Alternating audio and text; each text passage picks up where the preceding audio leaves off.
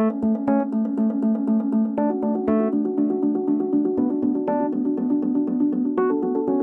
everyone, welcome to this edition of the Marketing Insights podcast series entitled Teaching, Learning, Supporting, and Pivoting During a Pandemic. We are so glad that you are listening in. My name is Nicole Young, and I am the Executive Marketing Manager for McGraw-Hill Marketing and Introduction to Business here at McGraw-Hill. And I'm joined today by authors, educators, researchers, and podcasters, Greg Marshall and Mark Johnston, both of Rollins College in Winter Park, Florida. Welcome to the podcast, Greg and Mark. Hello. Hi, thanks, Nicole. I know that both of you have been hard at work on the upcoming 4th edition of your marketing management product, and a lot has certainly changed since we last spoke. How are you both doing today? Hanging in there. Doing okay. Yep. Good to hear. Good to hear. Well, I'm sure that you would both agree, based on your own experiences, that a lot has changed for marketing instructors over the past months.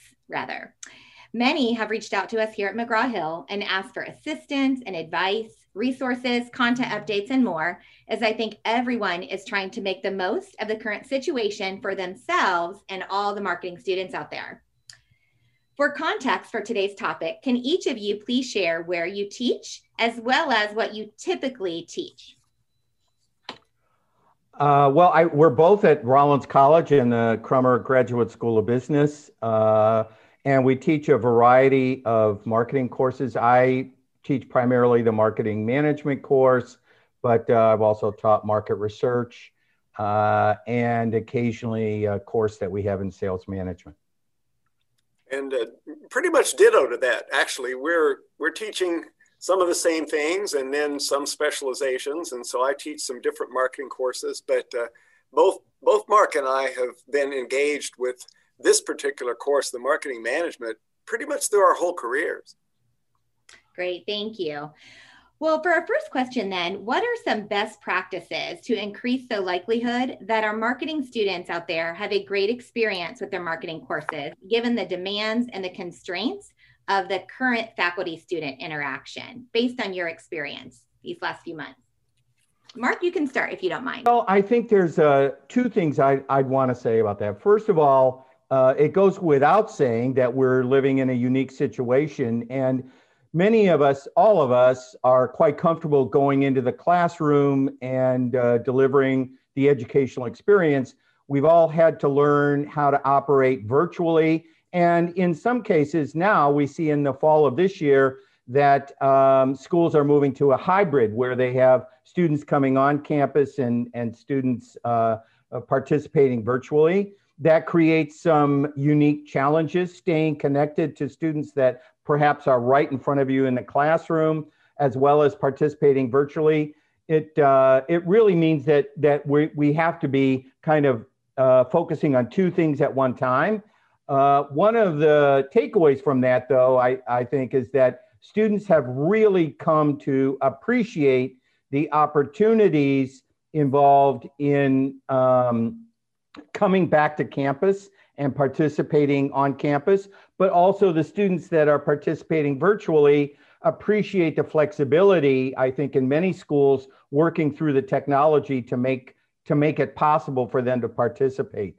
The other thing that I would mention is it is essential that we continue to stay connected to our students. One of the things I've seen is that the students don't require less connection. They're actually looking for more connection. I'm doing more Zoom meetings and other kinds of connecting with the students than I ever have in an effort to continue to deliver the educational experience that right now they can't get by coming to campus. Yeah, absolutely. Anything to add to that, Greg? I think that was well put. I'll add a couple of quick things. Okay. Mark's comments about thinking about the students as students and thinking about their journey and what they're going through is very important as well. And it's easy for us as faculty to get caught up in our own day-to-day challenges that we have with the technology or trying to reimagine our courses under different conditions from which we've taught them in the past. I think what we all need to try to do to the best of our ability is keep an eye on that student and think through, okay, what's the student experiencing and what can we do to make them more comfortable? How can we be a voice that they can talk with and hear things we might have to say, share some of their most important ideas and thoughts and feelings with us? Because it's not just the technology changes that are impacting them, it's also a lot of emotional things that are making students, as Mark mentioned, even just a bit more vulnerable and really wanting more contact with us than they've ever had in the past. So I think it would be a good idea, to whatever degree we all can, to keep that at the forefront, step back, and maybe just take that extra little bit of time and energy to make some really nice one-on-one connections with the students as we go along. That is so admirable. The dedication that both of you are expressing to your students is really evident and appreciated. So thanks for sharing that. Let's talk a little bit about marketing course content next.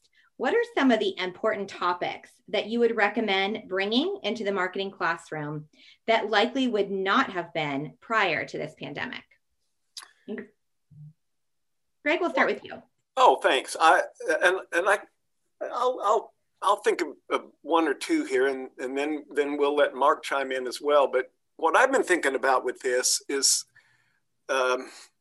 we've always talked about marketing planning, but marketing planning has taken a real new twist under the new environment that we're working under. And so I think we need to be pretty nimble, especially in our upper division courses. And so, of course, like marketing management, for example, where you really want to talk about some of the managerial issues in marketing, it's important to be realistic and bring in not just some of the concepts of marketing planning that we always do, but let's talk about the logistics of it. How do you do it in an environment in which people are not face-to-face, for example? And how do you gain the cooperation and insights from the other organization members that we all know is necessary to get the data and the insights into the marketing plan? And maybe most important of all, a lot of marketing planning is based on research. Well, research isn't quite as simple to do right now as it has been in the past. It's not ever simple, but it's much more complicated when you're having to find means of collecting data that maybe are different from what you've had before. So with less physical contact, less traditional surveying in some cases, I believe those types of issues should be at the forefront. And we don't want to make any of our courses kind of trapped in time, during a pandemic. That's not what I'm talking about here.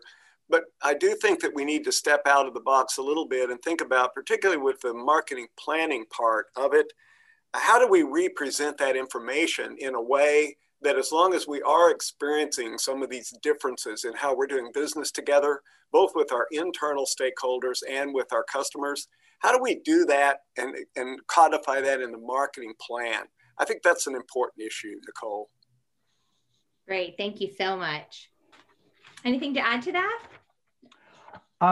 Let me just add a couple of things. One, it is important to remember that as we've seen in other environments, other situations, so if we go back to 9/11 and different events in time, we see dramatic shifts in marketing strategy, as Greg was pointing out, and staying current and staying relevant.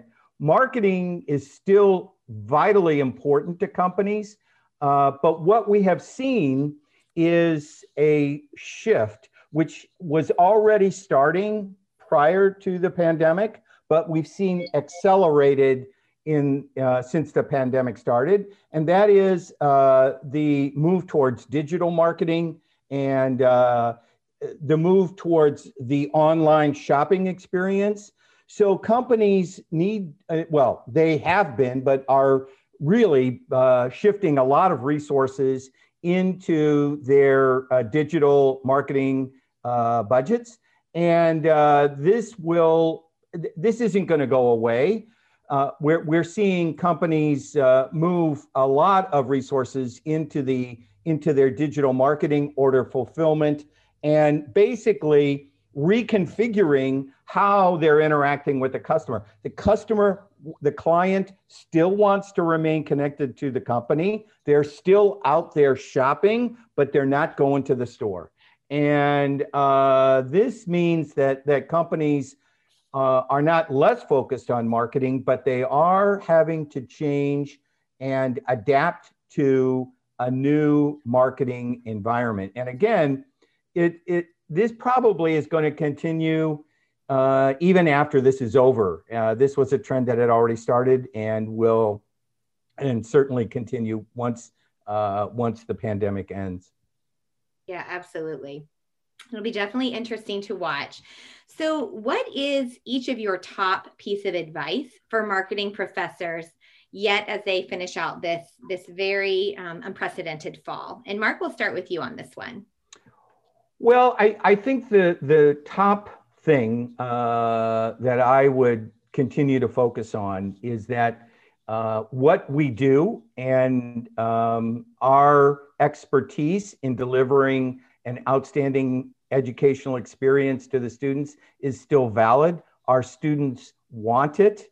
Marketing is still vital to a business. And in many respects, what we do and what we are telling the students, what we're educating them, has never been more relevant than it is today. Absolutely. Anything else to add there? Well, I can't deny the fact that a lot of us, and probably our students as well, feel that marketing is kind of in an inexorable revolutionary mode. And we're going to look back at point X in the future and say, wow, that was how marketing was done back then. But gee, look how we've moved ahead. I think Mark is absolutely right that the conditions that people are practicing marketing in now are accelerating some of the progress that was already in place for marketing. I guess if I was going to touch on three really quick things for us to make sure that we don't miss. Number one is the customer experience is still king, but they're experiencing us and our brands differently from in the past. And so I love the idea of thematically talking through impact of these different modalities of going to market from a customer experience perspective.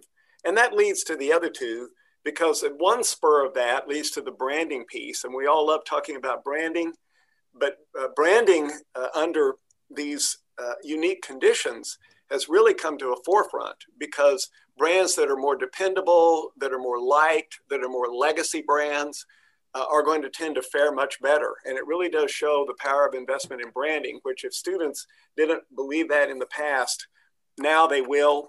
And then finally, a very interesting thing that maybe a lot of folks don't think about, but it's fascinating to think about not just how the role of marketing and marketers are impacted by this, but because sales and marketing has this incredibly close relationship.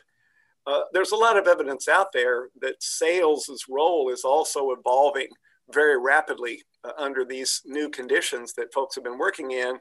And on the sales side of things, we're seeing them also much more likely to use all kinds of social selling, the digital pieces, much less face-to-face contact, which of course plays back into marketing, because marketing and sales have that important relationship in creating the customer experience.